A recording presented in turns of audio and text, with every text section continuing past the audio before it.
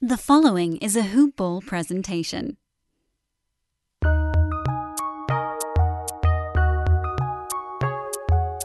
Welcome to the Fantasy NBA Today podcast.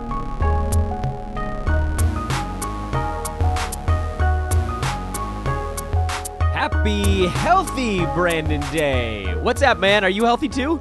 A happy and healthy Brandon Day to you as well, my friend. I don't know what's happening. What do we owe this weird and unique pleasure? In January, nonetheless, as well. I know. That means a cold is really coming down the pike over here. Oh, we're totally screwed. I'm totally boned. The kids back in preschool after winter break. The germs are flying. Fingers are in mouths. Toys are being handed off between grubby little children. They are germ pockets. They are so germy. I wonder, maybe someone who's a longtime parent can hit me with a reply on this one. When I started Asher in preschool last year, we were sick probably, what would you say, 1 out of every 3 weeks, right? Yeah, you were sick a lot, man. A lot. 1 out of every 3 weeks for like 5 months in a row. I probably had 6 or 7 colds in that spell. I have to think the quantity goes down slightly the second year because like you must have some measure of. I know that cold viruses and flu viruses, they mutate and they're different every year, but there's got to be some like built-in immunity after you just get walloped the first go-round. Or, conversely, am I just screwed forever? Well, I think normal people build up that immunity. Yeah, me. But you've shown the ability to get sick year after year after year. That's so I'm right. not sure that applies to you, which is crazy because the woman that you're married to, you would think that maybe you'd have a little more immunity. Yep. Nope. She brings stuff home from the hospital too. I'm getting it from all angles here. Exactly. It's rough, man. It's a cesspool at the Bespers household. This is Fantasy NBA Today, everybody. I'm Dan Bespers. He is Brandon Marcus. It's Brandon Day. It's not ailment day, apparently. We're okay this time. It is buy low, sell high day. It is not today in sports betting. This is Fantasy NBA Today, but I would strongly suggest you go listen to that. Today's episode posting probably about a half an hour after this podcast goes up. So get on over, subscribe, and make sure you get today's morning show. And please do remember to drop a 5-star review on this pod. You guys have been doing an unbelievable job of that lately. Podcast app on your mobile device or on iTunes. Brandon, I want to jump straight into this thing. You teased it on Twitter that you were getting your list ready, and it was like It was like something you'd see somebody post on Facebook. Like, you'll never believe what comes next. Yeah. What comes next, BuzzFeed man? Oh man, I was going deep into the stats when I was researching yesterday, trying to find out my buy low, sell highs. And I was watching the Clippers game last night, and Zoo finally got the minutes that he deserves, and they walloped the Cavs. It's not saying a lot considering the Lakers played them the night before, but the Clippers, frankly, have not been beating up on teams. And one thing that happened that has not been happening is that Zoo got minutes. And until the 1 minute and 30-second mark of the third quarter, Montrezl Harrell had 9 minutes. Yeah, what was that all about? That was the Clippers realizing that Zoo needs to be on the floor, and they had the offense already from Kawhi, who was automatic, and that they did not need that offensive spark from Trez that he brings off the bench. And there's a couple things at play here now where, number one, there's been a lot of Clippers Twitter that's been rumbling about Trez possibly being traded coming up because of two things. Number one, things are still a little unsettled in terms of where the Clippers want to be big man-wise because you have Zoo and you have a very undersized Trez when you're going to be going up against Jokic and Plumlee and AD and McGee and Howard. So do you have the height? And also, a guy like Covington may fit a little bit better with the Clippers. But more importantly, the Clippers have shown, as there's a gardener somewhere around here, that they refuse to pay somebody if they don't deserve it. And they're not going to kill themselves for the cap if they can't, or if they're not going to kill themselves if they see a better path going forward. And Trez is going to get $100 million plus from somebody, and I don't think it's going to be from the Clippers. So maybe they try to get out underneath that contract this season. Personally, I think that he stays, but I do think that this is a thing that's going to continue with him getting more minutes, him being Zoo. The Clippers are now 8-2 when Zoo plays 20 or more minutes. So if you can put 2 and 2 together, Montrezl Harrell is a sell high. And you might say, sell high. I mean, he's not even ranked that high. Montrezl Harrell has some pretty damn good name recognition, and he's putting up some really good numbers. I mean, when a guy is averaging 22 points per game and 7 rebounds per game over the last 2, then frankly, he is a sell high. So I'm putting Montrezl Harrell on the list. I think he finishes outside the top 100 from this point. You know, what's interesting is that I have a lot of follow-up questions to this, because this is like the first time anything fantasy-wise interesting has happened related to the Clippers in a while, maybe all season, where you're just like, oh, that was new. Montrez is actually outside the top 100 right now. I'm not sure people realize that. He's at 107. Exactly. 57% field goal percent on a very high volume, which is obviously one of his big positives. The points, the rebounds are solid. Steals and blocks are decent. He has... Is it the wildly elevated free throw attempts that have been the big drown this year? Because, I mean, I guess his field goal number is down a tiny bit as well. The other stuff is all not far off from his career norms. It just seems like the extra free throws, the extra volume actually hasn't been as kind to him as we hoped it would be. Yeah, it's odd because if you look at the numbers from last year, he's actually averaging 2.5 more points per game. He's averaging nearly a rebound more per game, the same assists, about the same blocks, same steals, very similar as well. The field goal percentage is down from 61.5 to 57.2, and the free throw percentage isn't great. And last year he finished at 72. This year, right now, he's, like you said, just about 110. So the field goal percentage is part of the reason, the inflated, the amount of shots he's taken. But I think that those minutes are going to decrease a little bit more as PG and Kawhi get healthy and they decide to get Zoo in lineups a little bit more. That's just what I'm hoping that the Clippers do, and I do think it's going to happen at some point because JaMychal Green's going to get into the lineup a little bit more as well. So you could see Montrezl Harrell, sure, right now his numbers look good. I mean, if you ask somebody where do you think he's ranked, they would not say outside the top 100. I mean, he's averaging 19 points, 7 rebounds, 2 assists, a block, 57% shooting. This is a guy that you want to get rid of. Yeah, you really wouldn't expect that at all. The guys that are near him right now in the rankings for the full season, guys like Duncan Robinson, who we've liked, but, you know, you wouldn't think that he'd be anywhere near Montrezl Harrell on the year. Tomas Satoransky, who's been nice, but you'd think he would be behind Montrez. He's actually in front of him by a couple of spots. Melo, yeah. J.J. Redick is in there. Willie Cauley-Stein, although obviously his arrow is pointed way down right now. Derek Favors, with a couple decent weeks, has launched past him. OG Anunoby still in front. Derrick Rose. I mean, I don't know that I would take those guys for Montrez. That's not the point I was getting at here. It's really more just you wouldn't expect to hear those names in front of Montrezl Harrell right now. So I feel like you could actually look at the leaderboard and go higher in what you're trying to get back. Like maybe, am I insane to think you should be able to get someone in the 75 range for him? No, I think that's very possible. Why not? I mean, the numbers are good. Why can't you get a guy that is, I'm trying to look around that 75 range. I'd rather have Brandon Clark right now probably than Montrezl Harrell. Yep. I'd rather have Dejounte Murray, because now that he's getting more minutes and he is basically 2 steals per game now. Yeah, there's some guys there. Steven Adams. There's another guy around that area that's one of my buy lows, so I'm not going to say his name. There's Pat Beverly. I think you might want to have. I love Pat Bev. You know I love his fantasy. You know I love my off-kilter stat guys.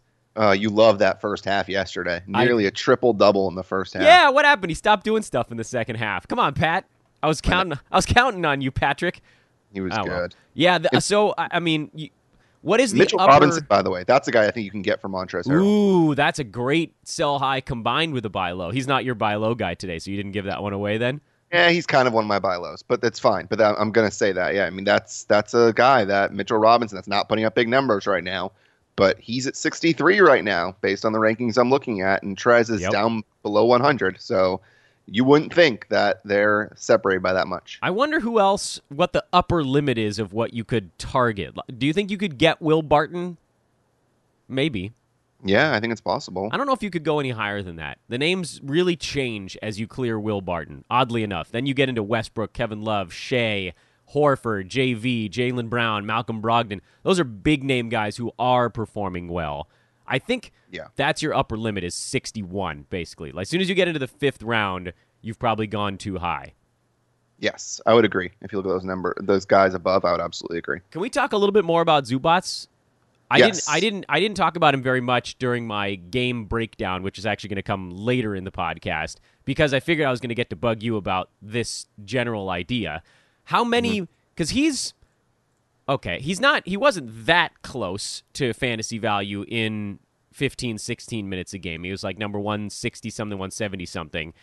What is the threshold for him? Is it like 22 minutes that gets him over that bar? Because we really haven't seen it yet. Yeah, it's about that. And what's interesting about Zoo is that he is a first quarter guy. So you'll see him get those points and rebounds and a couple of blocks in the first quarter. And the issue has been that after the first quarter, when he gets subbed out, he probably plays, let's say, about 6 or 7 minutes before Trez comes in. He's only getting about 10 more minutes the rest of the game. Mm-hmm. But if they're going to continue to do what they did last night, where he played the entire third quarter until the 1 minute mark, then that changes things a lot, because not only does he have the start of the first, he has the start of the third, and he's going to get possibly some of the second and the fourth. And if that's the case, because he hasn't been playing much of the second or the fourth, then you have a guy that's going to give you, when he's getting those minutes, close to 3 blocks. He's going to get you close to a double-double. Good percentages. He shoots shoots from the free throw line pretty decent for a big guy. Yeah. Good field goal percentage. I mean, he's going to be someone that's going to help you a lot. And it's not quite the time yet, and I still don't think it's the time until either Trez leaves or we see consistently that Zoo's getting those 22, 23 minutes, but someone to keep an eye out on. I have another question on Zubac. Do you think he's ever going to shoot another free throw? Because he hasn't taken one since December 28th. Really? Yeah, truly. He hasn't been to the foul line in almost a month. I would have sworn that he went yesterday. I thought he got fouled on a dunk, but I guess not. It's pretty weird. It's actually a really weird stat. That doesn't have any bearing on anything, but that's 7 games in a row he actually hasn't taken a free throw. Oh, that's so odd. Yeah, really weird. He's right in and around the basket, so you would think that he would get fouled a lot more often than he has been. Yeah, I mean, he's taken over 2 a game in 17 minutes, so it's not like it's a super low rate. It's just all of a sudden it just stopped, and I can't figure out why, because everything else has stayed almost exactly the same. All right, so the target's 22 minutes or more, roughly. Yeah, I would say that, because if you look at the game against Sacramento, for example, he played 23, 8 points, 13 rebounds, and a block. Played 28 against Utah, 16 points, 12 rebounds, 2 assists, and a block. So once he starts getting around that area of 23, 24 minutes, then you start getting into the definitely rosterable area. Yeah, the double-digit rebounds is sort of where that kind of begins to crest for him. So that's a very hard watch list guy. I'm honestly, are there any spots where you'd consider just stashing him, or is it really is too early for that? In head-to-head, no. Okay. In head-to-head daily, no. In weekly lineups, I'm okay with that. Especially, and then roto lineups as well. If you have the bench space and you need rebounds, you need blocks. I mean, blocks don't grow on trees. And Zoo this month is averaging 1.5. He is a guy that when he gets the minutes could be over 1 easily. So, yeah. Would you rather have, for the next 4 weeks, Ivica Zubac or Daniel Gafford on Chicago? I think I'm a Gafford guy there. I'm a Zoo guy. Interesting. So relatively similar profiles, decent at both. Well, here's my issue with Chicago is that we've seen, it's funny because we keep seeing with all these spots, Sekou, for example, and Wood, and then you go and you see Chicago, where it's Cornette, and then it's Gafford, and it's Thaddeus Young. We don't know who's going to get the minutes game to game. That's the thing. And right now, we don't know if Zoo's going to get the minutes, and we don't know if Gafford's going to get the minutes. So it really is playing roulette and just guessing. Yeah, a little bit. Staring down our rosters and thinking, what can I do here? Who can I punt into the stratosphere?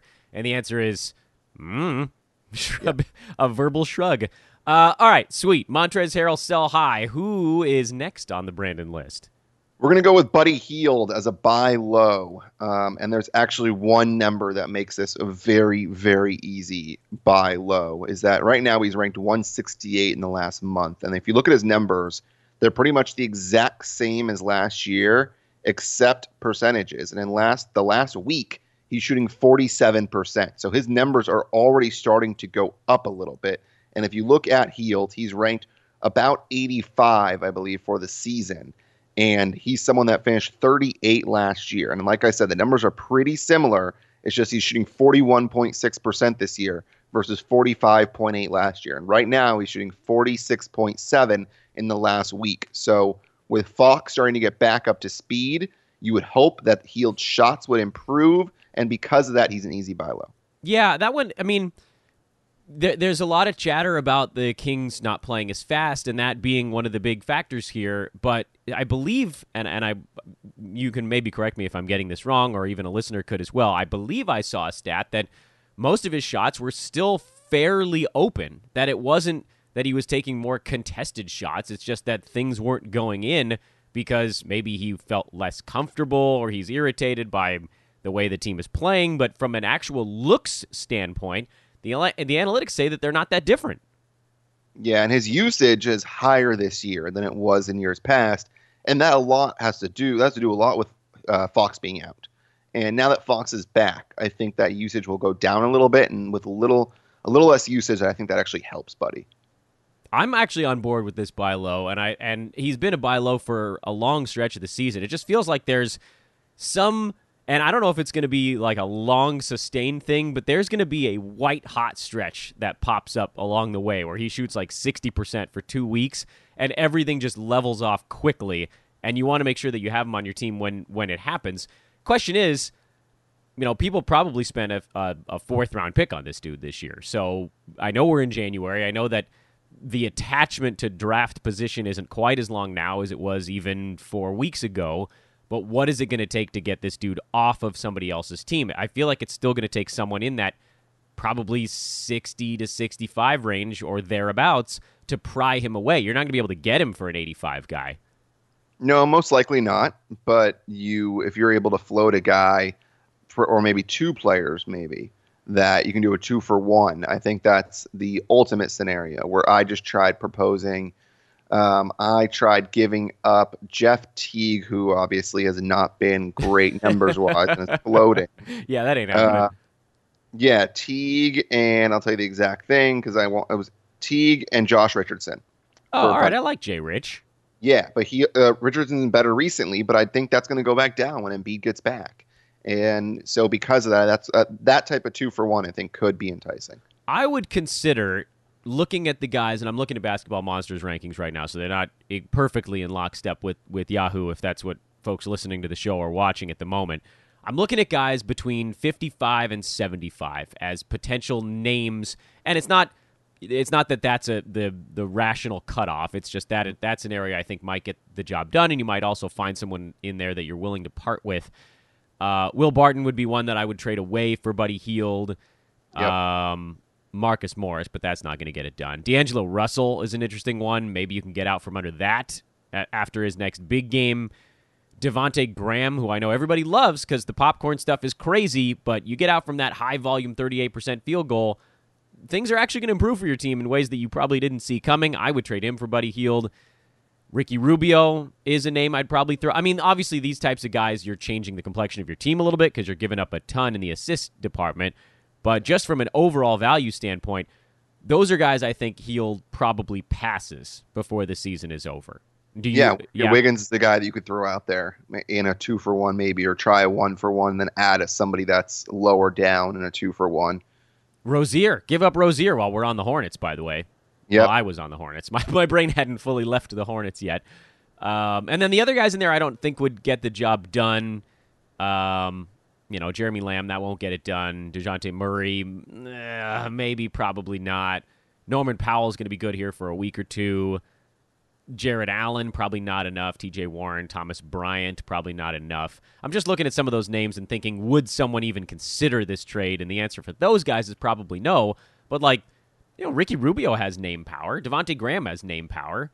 Russell, these names, there's a shot there. And a lot of those guys are near. Devontae Graham, I'll admit, is not at his ceiling because if his field goal percent gets better even by a little bit, he moves up the rankings pretty fast. But D'Angelo Russell, his stuff isn't changing, and he's a huge injury risk. Will Barton, this is about, I think, as good as it's going to get for him. Ricky Rubio, same deal. He ain't going up from where he's at right now. This is kind of a perfect scenario for a lot of those guys, whereas with a Hield, this is sort of a perfectly awful scenario. He has almost nowhere to go but up. Yeah. I like Hield a lot. And the funny thing with the Graham is that be careful on selling him because remember you and I were talking about John Morant and we were saying he's outside the 100. He's definitely a guy that's got the name recognition. He's definitely someone that you could sell and give up. Well, he's really made me seem like a fool because he's been really, really good. So be careful with those types of guys because the correction on field goal percentage could be a little bit easier than you think. And the high usage of a guy who they're going to build around could end up helping somebody out. Dude, how fun are the Grizzlies? They're good. They're really, really good. And they, when they beat the Clippers, everyone was freaking out because it was the front end of a back-to-back, and everyone's saying, what a terrible loss. This team has not won very many games, and now they've won 6 in a row since. So you got JV, you got Clark, you got Jaren Jackson Jr., Morant, Dylan Brooks, and DeAnthony Melton, former USC great. I mean, you have a lot of guys that are studs on that team. That's a good foundation to build around. The only reason to dislike the Grizzlies is that they've played more games than a lot of the other teams in the NBA. That they have a game's disadvantage the rest of the way. But otherwise, that team is loaded with fantasy assets, and they are improving. They're in a dogfight with the Spurs for that 8th seed right now. I don't see a massive collapse coming for the Grizz. They might fade a little. It might end up being the Spurs in that 8th spot, but the Grizzlies look like they're going to be fighting the whole way through. That's a cool team, man. Congratulations, Memphis. You guys pulled off a pretty fast rebuild, and you're already competitive. Well done, Grizzlies. Yeah, it's a Memphis team that I don't need to hate, too, because, man, the Clippers-Memphis rivalry for a while was not a fun one with Randolph and Gasol. It was not enjoyable. Yeah, Grind City is not a thing anymore. They are pace and space now. They've gone a new direction. Jaren Jackson just bombing away from 3. Almost the only guy that's not shooting threes is Morant. Yeah. He's like the only guy who's not firing from down. What does he have? One a game, something like that, and he's been amazing. And what was he, 8 of 9 or 7 of 8 last night or something against Houston? Yeah, shooting 49% for the year from the field. Just a cool near 50% for the Rook. Awesome team. Well done, Memphis. I took us in a weird direction there. Do you have any more buy lows or sell highs? I ruined the show. I'm gonna go quickly on 2 sell highs together, and then I do have a couple more buy lows. So we'll see what we can get in. Yeah, we'll go lightning round style here. We have discussed this time and time again, but now that they're both healthy and they're both playing, Kyrie and Russell are both sell highs for me.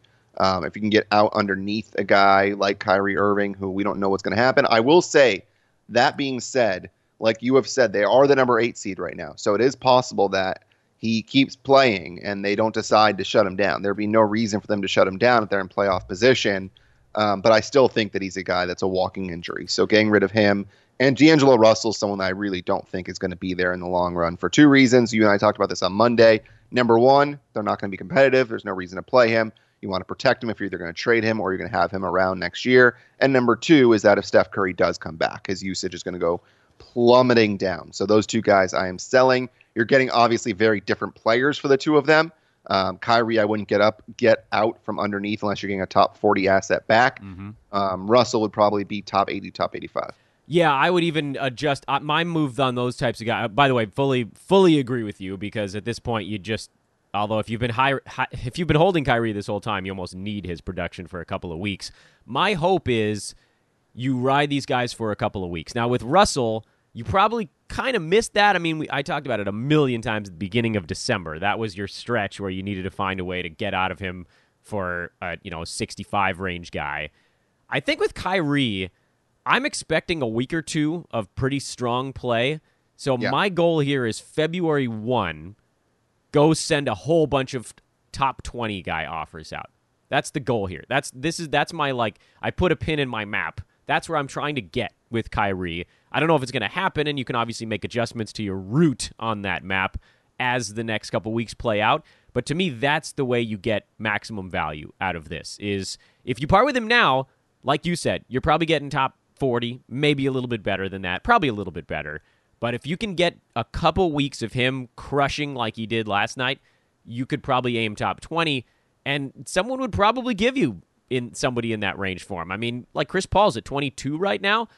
You could probably get CP3 for Kyrie in a week of good play.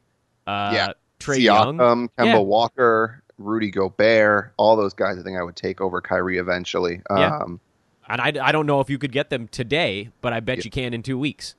Yeah. Devin Drummond Booker. is a guy that people might be afraid of after that last game. Curious to see how many minutes he gets in the next one. That's true. That one would be one you'd want to move on a little bit quicker because of his, don't give a bleep thing going on in Detroit right now. Vooch is at 21.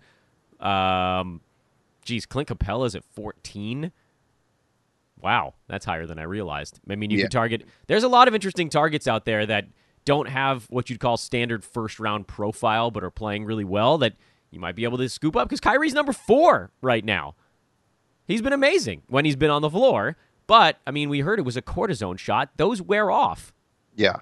I don't know a ton about the medicine of all this, but I do know that those wear off. That's part of the thing. They last for a couple of weeks, and then it just slowly gets worse, and they're hoping that it doesn't. That's not a great. Hey, can we? Okay, wait a minute. I don't want to interrupt your lightning round. So give me your lightning round by lows, and then I have one more question for you before I let you go. Okay, don't forget the question. Miles Turner and Mitchell Robinson together. I said Miles Turner, I believe, last week. I'm going to say it again. We got word yesterday that Sabonis has an injury that he's going to play through. That was my question, was Sabonis. So go ahead.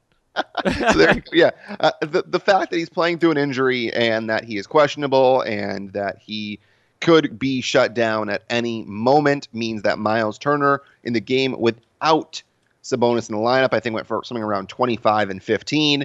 So it shows you how good he could be. And he was ranked 26 last year, Miles Turner. He had a double-double last game. It's 2 double-doubles in a row. Perhaps he's getting a little more confidence and they're realizing that he needs to play more minutes. And so because of that, Miles Turner is a buy low. And the only reason why I say low, despite the fact that he's had 2 good games in a row, is that he could finish in the top 30, top 35 if Sabonis is injured and does sit. Yeah, I'm going to save my big rant on this for later in the podcast when you don't have to sit through it. But doesn't it seem like a bad idea to have a guy play through an injury when you don't have to? I'm confused also how you can continue to play through it. I've been around basketball, and I know that if you have, for example, some cracks in your shin, you can continue playing because it won't get any worse, and that they're cracks and they're not going to get worse and they're there. But if you have a foot injury or a knee injury, I'm a little confused on how those can't get worse. And when you're on your feet all the time and running back and forth and you're playing through that much pain, is it really worth it? Or are you better off sitting somebody and perhaps it getting better? And you would think Indiana might be better off sitting Sabonis for a little and letting him rest, but it's a very odd situation. Very odd situation. The only thing I can think, and again, I'm going to save most of my rant on this for later in the show, is if something can't get worse, doesn't that just mean it's already broken?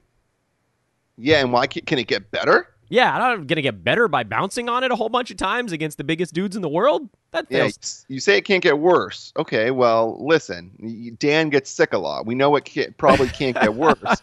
But can it get better by him taking care of his health and drinking lots of water and not being near children all the time? Sure. Yeah, there are steps you can take to improve your situation in life. Exactly. Oh, yeah, that was my question. That felt real weird, and I'm totally with you on that. I have Miles Turner in a couple of spots, and he looks primed for an interesting run right now because Sabonis really did not look good in their last ball game. That was like, what was that? That was one of his worst field goal percent games of the year. I don't think that's a coincidence. He still got, I think, a double-double somehow. He did, yeah. But he's a giant. Still. Well, he's a giant also, dude. Go ahead. He's a giant dude. That's how you end up with a double-double. Yeah, it's true. And Mitchell Robinson, who's right next to him, I think that he's just getting a little too underrated at this point in terms of his numbers. He's still sitting at 63, which is crazy considering he hasn't been good. No, he hasn't. He really has not been good at all, and it's because his field goal percentage is 71%. He's averaging nearly 2 blocks a game. He's still averaging 10 and 7. He's not a guy I love, by the way. I will say that. I did not like him last year, and then finally he turned it around in about the second half after the All-Star break, and I think it's very possible he does the same here. And at this point, I think you can get him for so little. That's why I think he's a buy low. Yeah, totally agree with that one. I was doing the Real Big Three pod with Jonas and Bogman yesterday, and right in the middle of the show, I thought, my turn's not coming up for like 4 minutes here. I'm going to go propose a trade for Mitchell Robinson mid-pod, because we were talking about Mitchell, and I was like, geez, I got to get my hands on this guy. Problem is that everybody in my damn leagues listens to the podcasts that I'm on, so that sort of ruins the end game here. But I'm totally with you on this one. He's been horrible lately. People are going to be frustrated with him.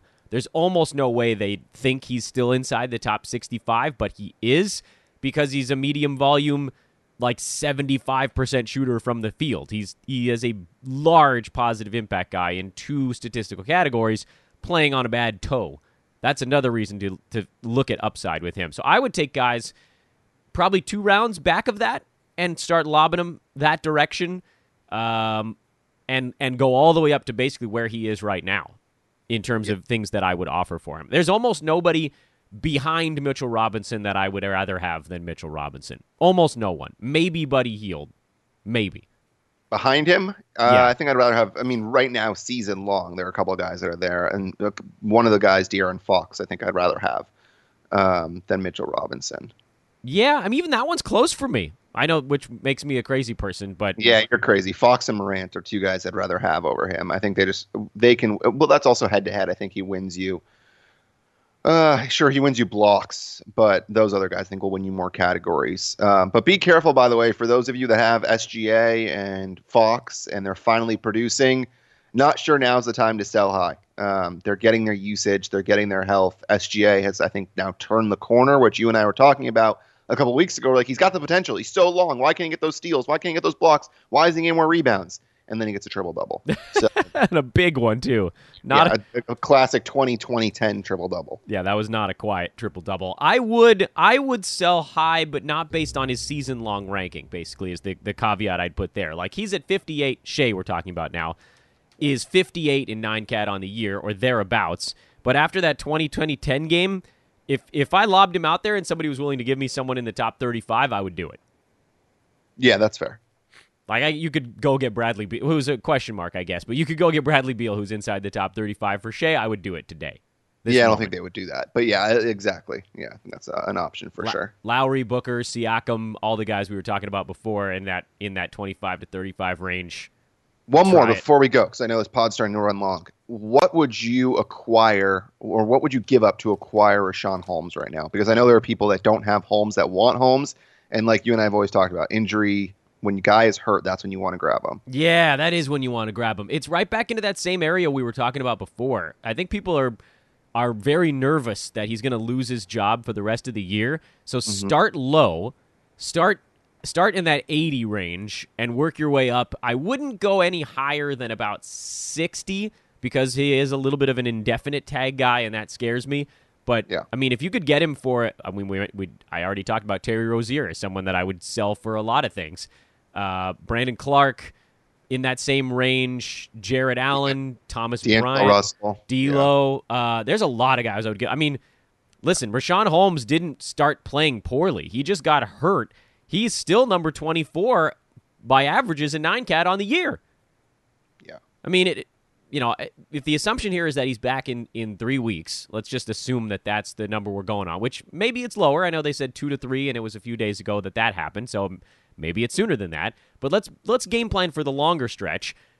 That still leaves you, what is 3 weeks from now? February 6th, 7th, somewhere in that neck of the woods. I mean, that's still 2 months left of the season at that point. Mm-hmm. People feel like in 2 or 3 weeks the season's almost over. There's a lot left. There's a third of the season left at that point. Yeah, I would go get him. And the one benefit is, and I'm looking it up as I'm talking, is that you have an All-Star break, and that is February 16th. So even if he does miss those couple of weeks, the All-Star break allows a guy, we always see with injuries that people come back after the All-Star break. And the reason why that is that, sure, they could come back maybe a week before, but the teams say, why rush it? Why bring him back the week before the All-Star break? Let's give him that extra week. So I would target, I think Holmes comes back after the All-Star break is my guess, because the evaluation is 2 to 3 weeks or 3 to 4 weeks, whatever it is. That's the reevaluation thing. Usually it's a couple more weeks after that. So I would say that he comes back after the All-Star break. And if you're competitive and you're top 4, top 5, even top 6, and you can afford the next couple of weeks to be without him, it's a good guy to grab. That's a game changer that you could get for pennies right now. That's a huge deal. Yeah, well pointed. Ooh, Brandon Day. You had a lot in the hopper for this one. I told you, man. It was a fire Brandon Day. Listen, there are teases that sometimes don't live up to what the expectations are, and this one lived up to them and went beyond. Yeah, if we do say so ourselves. Brandon, BD Marcus on Twitter, my man. Well done, good sir. I'll talk to you in a few days. Talk to you soon, bud. And that was, of course, the great Brandon Marcus with a little buy low, a little sell high. BD Marcus on Twitter. I will talk to him for our Monday weekly premium show. You should get our premium subscription, our Game Time premium sub here at Hoop Ball, so you can join us for that one. Or if you want to just keep listening to Fantasy NBA Today, I certainly wouldn't turn you against that decision. You can do both. Those of you that want to listen to just Fantasy NBA Today and nothing else, you'll hear from Brandon again hopefully next Wednesday when we dive into a few more interesting players. Quick recap of what went on Tuesday night, a little preview of a rather large Wednesday with, of course, the prelude here that the gambling thoughts, should you desire those, are available on our sister podcast now. Today in Sports Betting is the name of the show.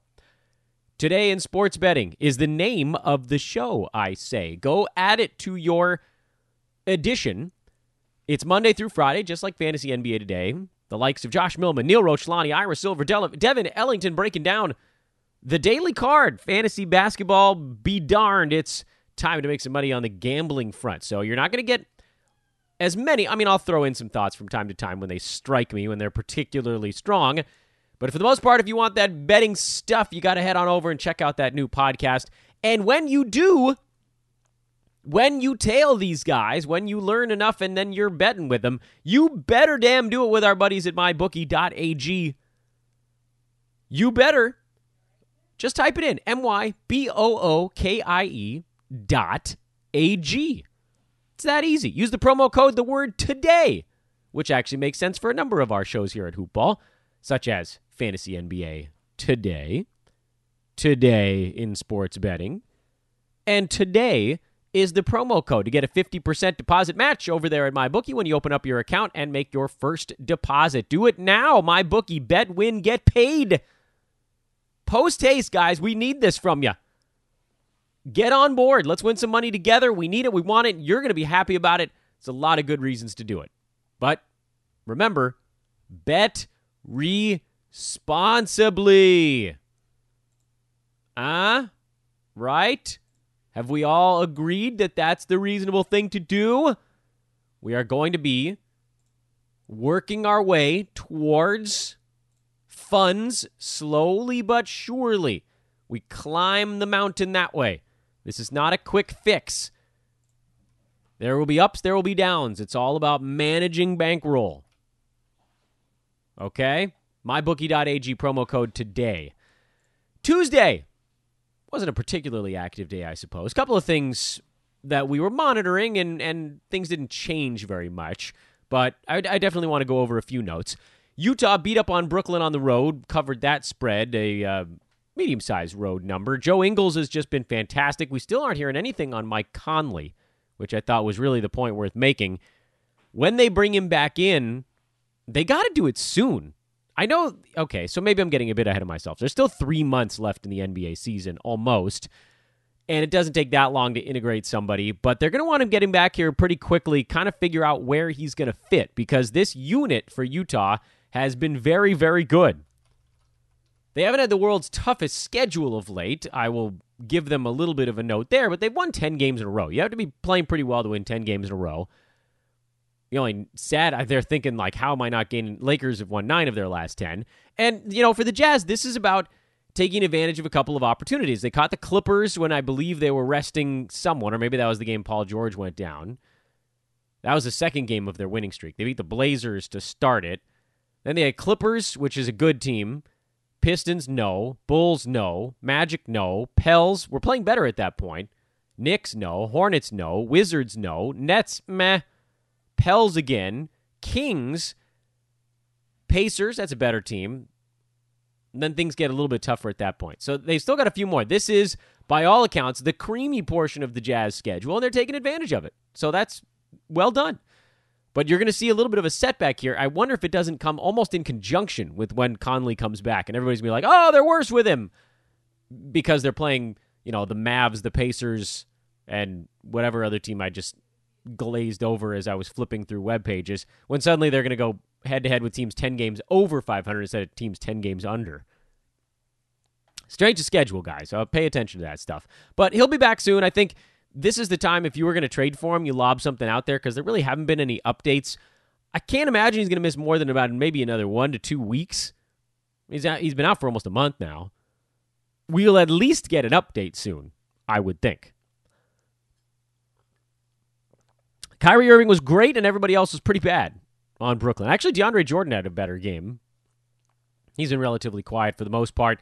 Jared Allen was getting absolutely crushed by Rudy Gobert in this one, so they had to go beefier at the center spot.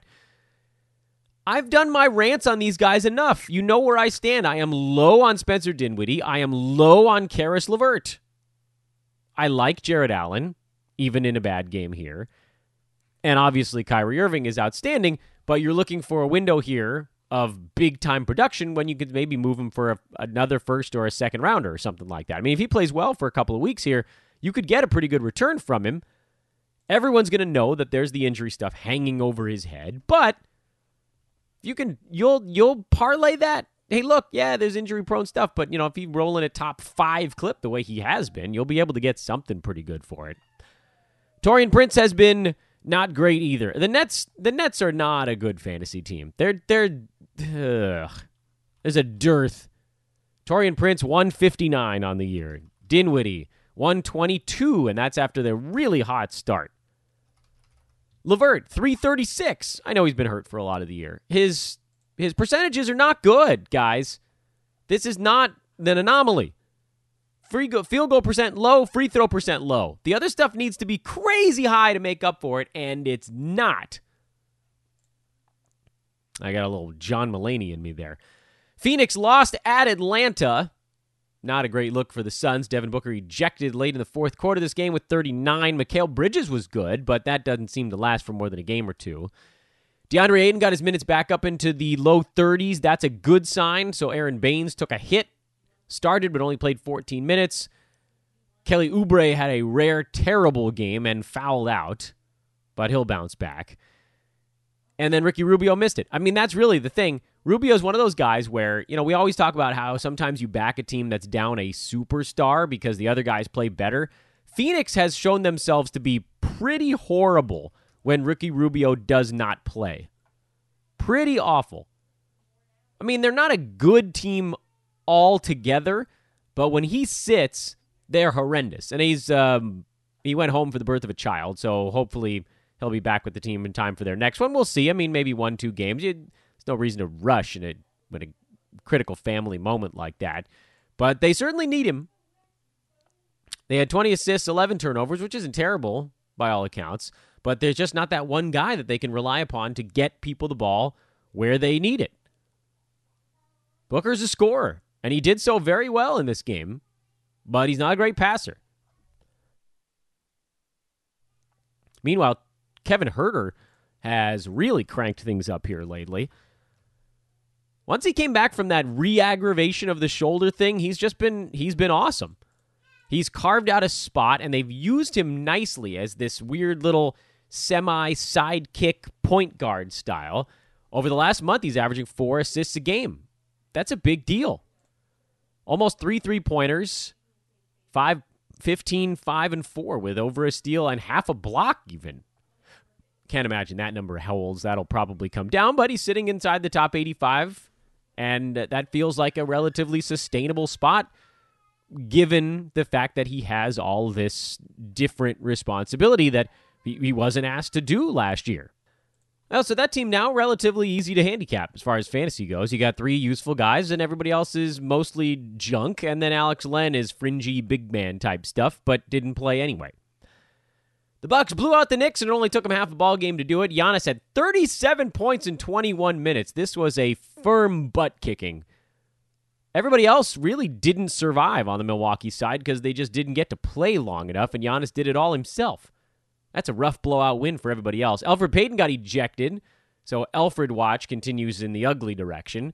Mitchell Robinson had 18 minutes, did get 3 defensive stats, but missed 3 free throws, and that was a down one. I mean, I really think you could trade for him right now. I think you could get him for pennies. Just keep lobbing low ball offers out there, and eventually somebody's going to get annoyed and give him to you. Julius Randle actually had a good ball game in this one somehow. He has sort of rehabilitated his value, but not completely. He is in the 170 range for the year now, and he's hovering in like the 60 to 80 range over the last month, which is actually pretty good. He's made 80% of his free throws, 45% of his shots, averaged 23 and 11 with a steal in that range. I really wanted that field goal percent to be a thing, and of course he got better as soon as I traded him away, because that's how it works. When you trade somebody at their lowest point, someone else is willing to take the risk, and hopefully, and sometimes they get rewarded. Maybe it's you. PJ Tucker breaking records for low usage, took one shot in 38 minutes, did have 3 assists, so his usage was buttressed by that number, but 4 was the usage rate in this ball game for him. I still like him. I don't care what anybody says. He goes through these stretches. He sort of bows before Ben McLemore and Eric Gordon. They all get to eat first. You can bet that it's somewhere behind the scenes someone's going, we got to figure out how to get this guy open in the corner again. And of course, when teams challenge Harden to just do it himself, that also hurts the guys around him that aren't as aggressive as a guy like Gordon or Westbrook if he wasn't sitting this one out. Even Clint Capella only got 7 shots in this game. It's a bad distribution for Houston. Harden took 37 shots, made 35% of them. I know he had 41, 6, and 6. This is not a good 41 for him. I know it's a weird thing to say, but that's a bad way to get there. And they lost. That's the end game of all this. They lost. Daniel House, by the way, is a drop. I'm so sad for my guy. Meanwhile, on the Memphis side, just fantasy numbers coming out of their ears in this ball game. Ja Morant was fantastic. Dylan Brooks was good again. He runs hot and cold, man. When he has these hot stretches, he pushes himself back towards the edge of the top 100, but he's number 150 overall, so you get the idea there. Jaren Jackson was slowed. He fouled out in 30 minutes this ball game, but still had 5 defensive stats. DeAnthony Melton did get 26 minutes in this ball game. I pray to the good Lord that that's the start of something for him, because if he got 26 minutes every day, he would be a must-own, must-start, must-everything guy. Like, zero question, he would be in every lineup with that level of minutes played. Because he'd probably get you a couple of steals most games, in addition to the other good stuff that he piled up in this one. As it stands, over the last 2 weeks, he's averaging only 21 minutes a game, and he's inside the top 100 in that stretch of time, largely because of defensive stats and some assists. He's good, man. That kid is good. You have a decision to make. You have a decision to make on this one. Can you carve out a spot on your roster to just see how this thing plays out? The upside is so crazy high. He's not going to get to 30 minutes. It's not happening. There's just too many things standing in his way. But 25 feels eminently doable, given the guys that would have to take a small hit. And in this one, some of it was because Jay Crowder didn't play. So that allowed other guys to shift into his spot on the floor. And DeAnthony Melton was able to get a few more minutes at shooting guard.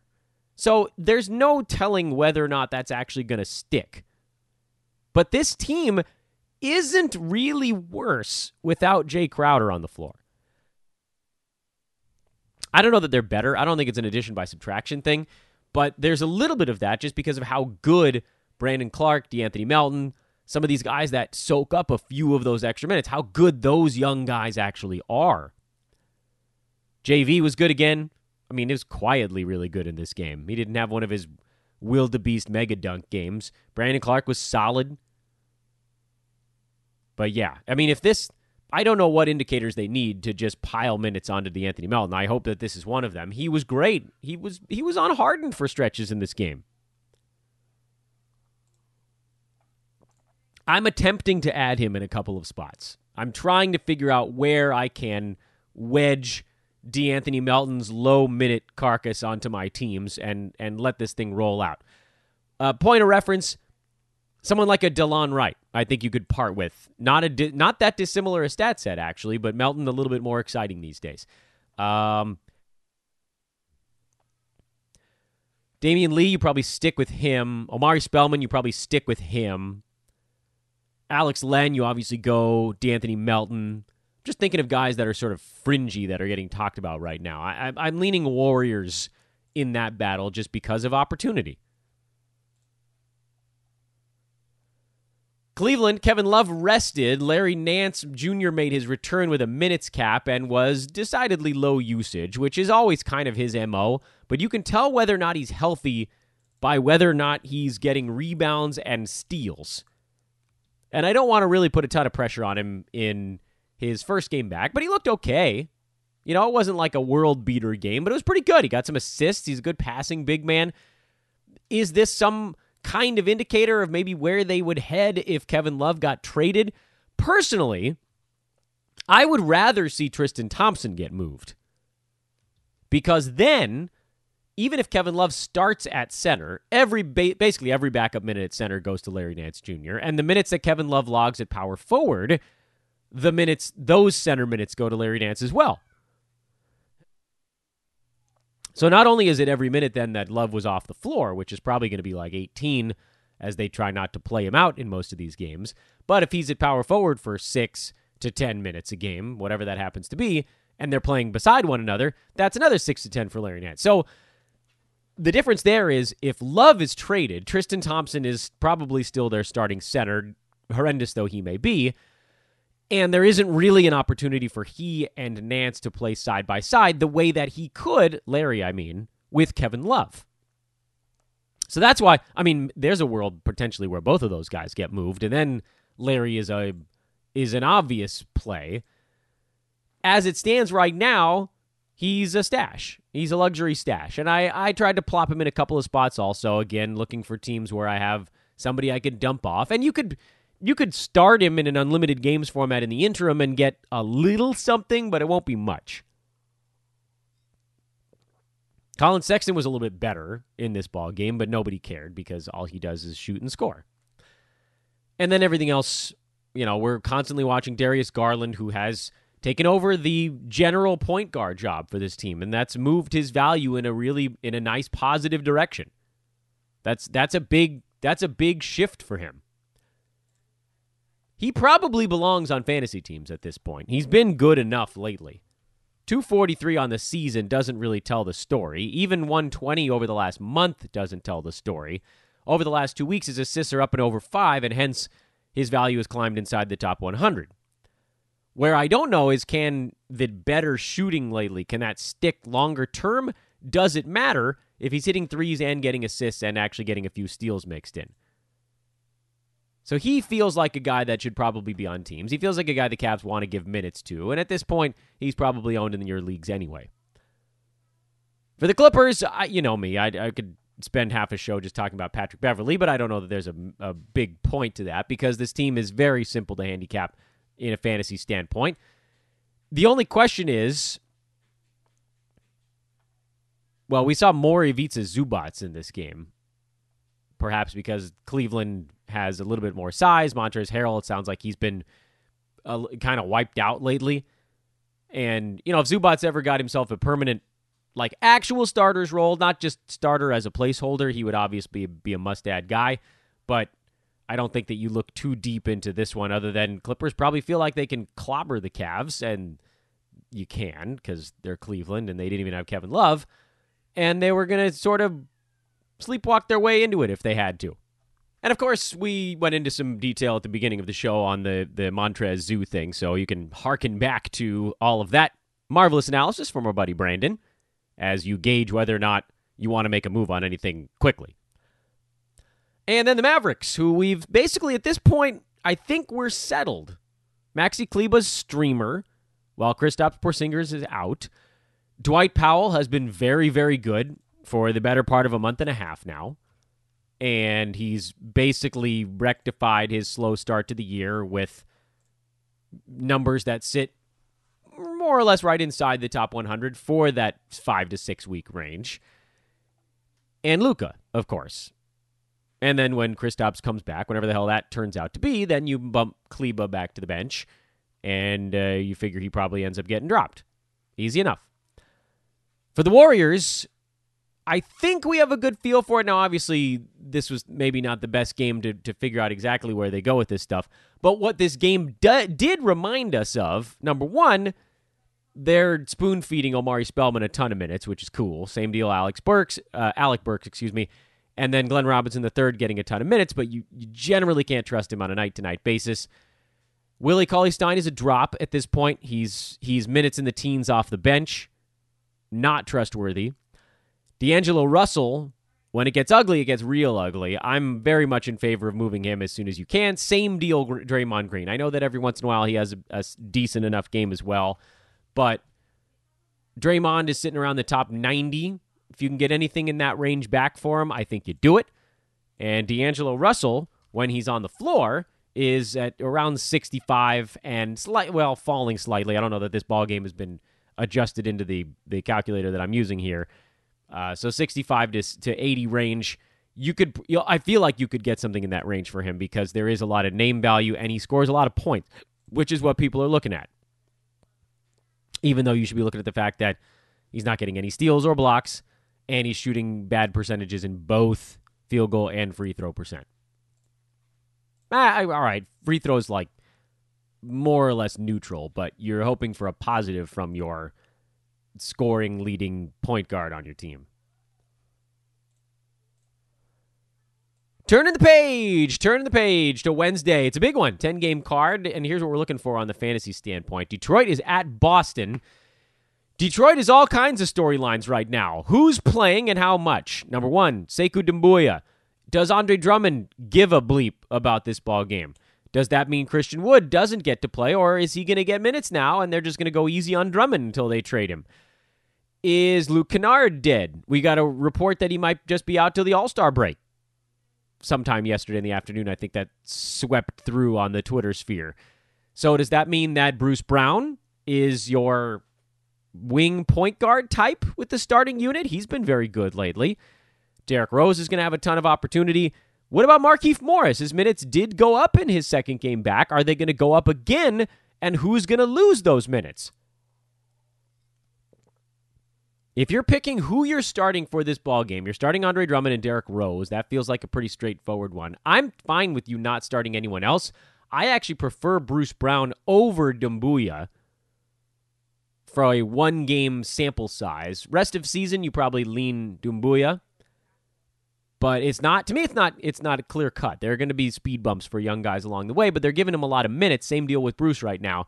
So both of those guys, I think you could potentially start and just, this is not going to be an easy game against Boston. You have to hope that things get a little open. Maybe Boston takes it lightly. They open up a lead. Then things loosen up a tiny bit. But be forewarned. There are bumps and bruises with these young guys. Brooklyn at Philadelphia, not a whole lot to pay attention to here. I've made my position on the Nets extraordinarily clear. San Antonio, Miami. I still like Duncan Robinson. I don't care what anybody says. If you need three-pointers, obviously if your team is sitting pretty there or you're punting it, then that's a different story altogether. For the Spurs, same story as usual. LaMarcus, DeMar, DeJounte. You got to have that bonus syllable if you want to get on my Spurs fantasy roster, which means, sorry, Derek White, you're out. I wish they'd play Rudy Gay more. He has a really fantasy-friendly game, and there's no way he's going to play enough minutes to be the fantasy guy we want him to be. But, the last couple of games, he's been solid. He has a few good ones mixed in there. It's just, we're looking at 22 minutes a game. It's not going to be a thing. Washington, Chicago, this is all about minutes. If you're streaming Jordan McRae, I think you probably can do it for one more game just to see what happens. It's a little bit of a roll of the dice, but whatever. And then Thomas Bryant, is he going to play enough to get back on your roster? You might wait one more, but if you really want to do it, you probably can. Davis Bertans is a start. Bradley Beal's a start, provided he's definitely in there.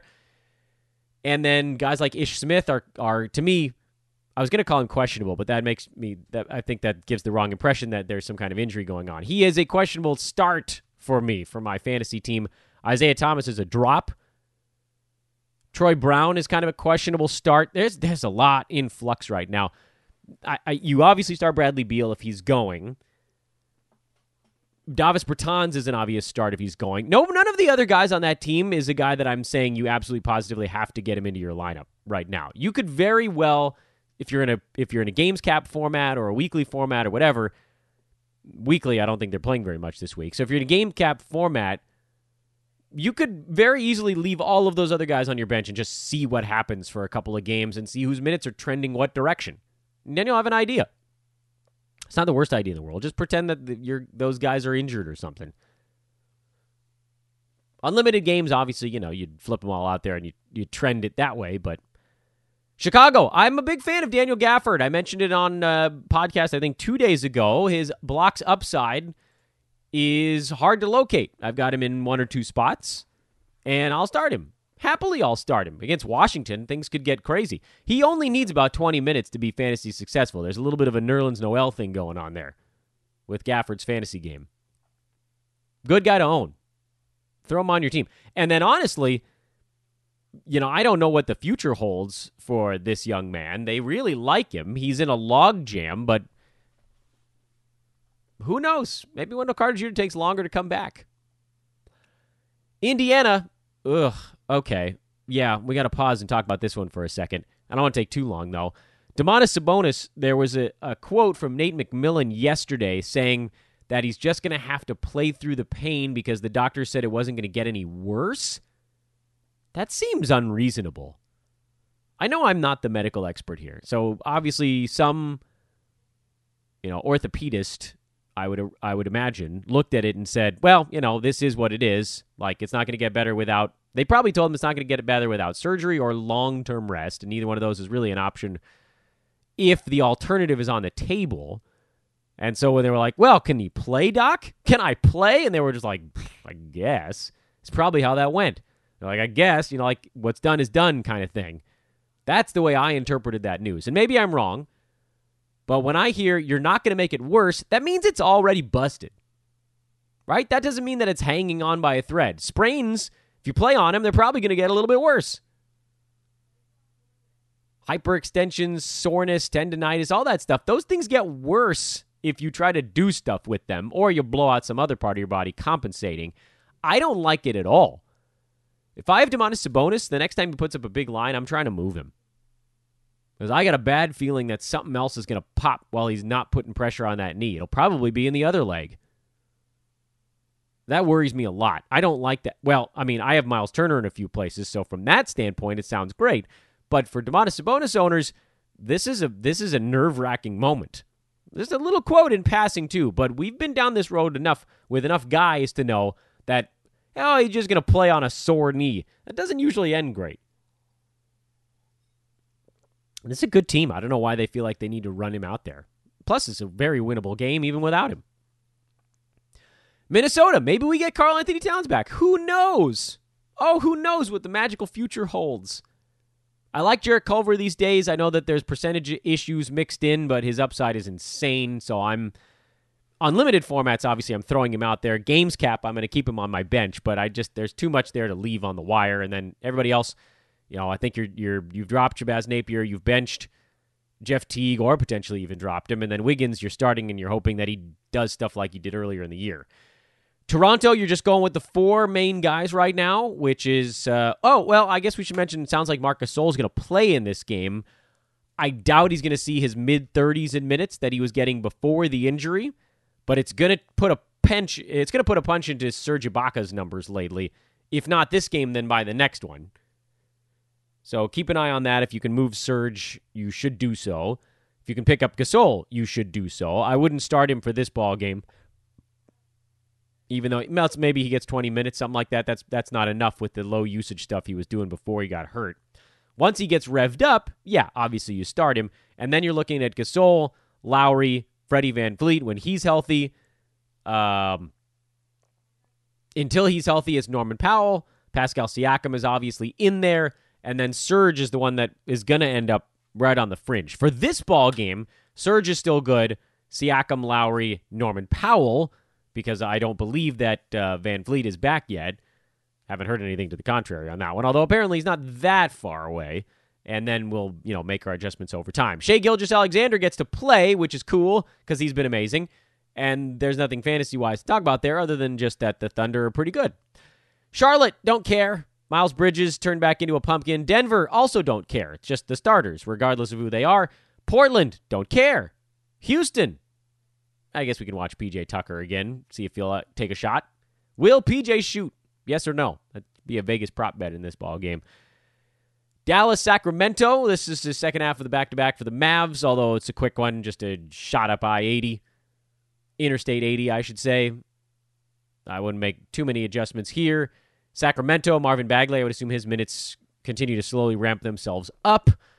Nemanja Bjelica, he's just rolling. Orlando, don't care. Lakers, Anthony Davis watch is pretty much the only thing fantasy-wise there.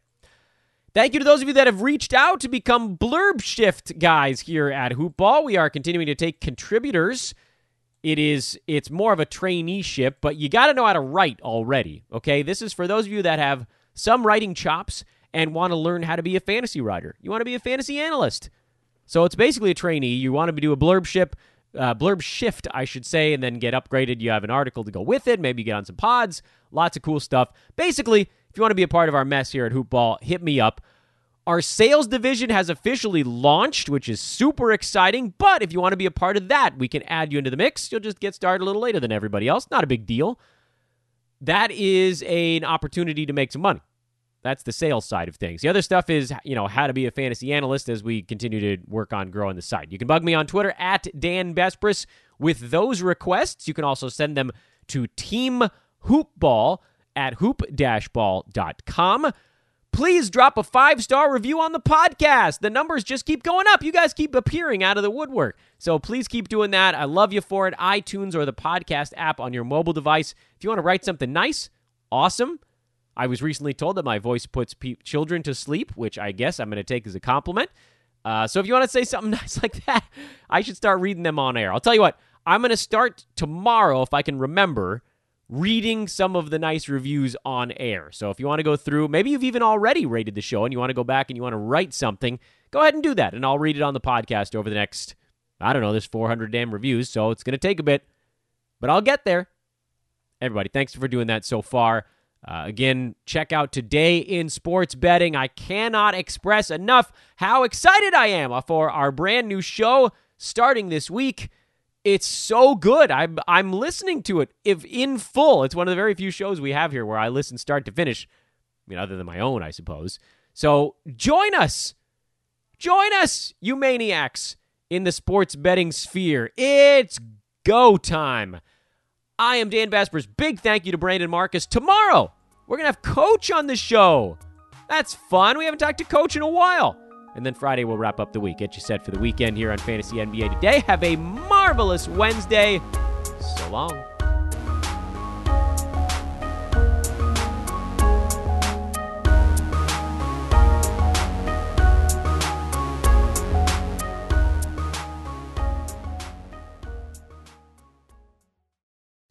This has been a Hoop Ball presentation.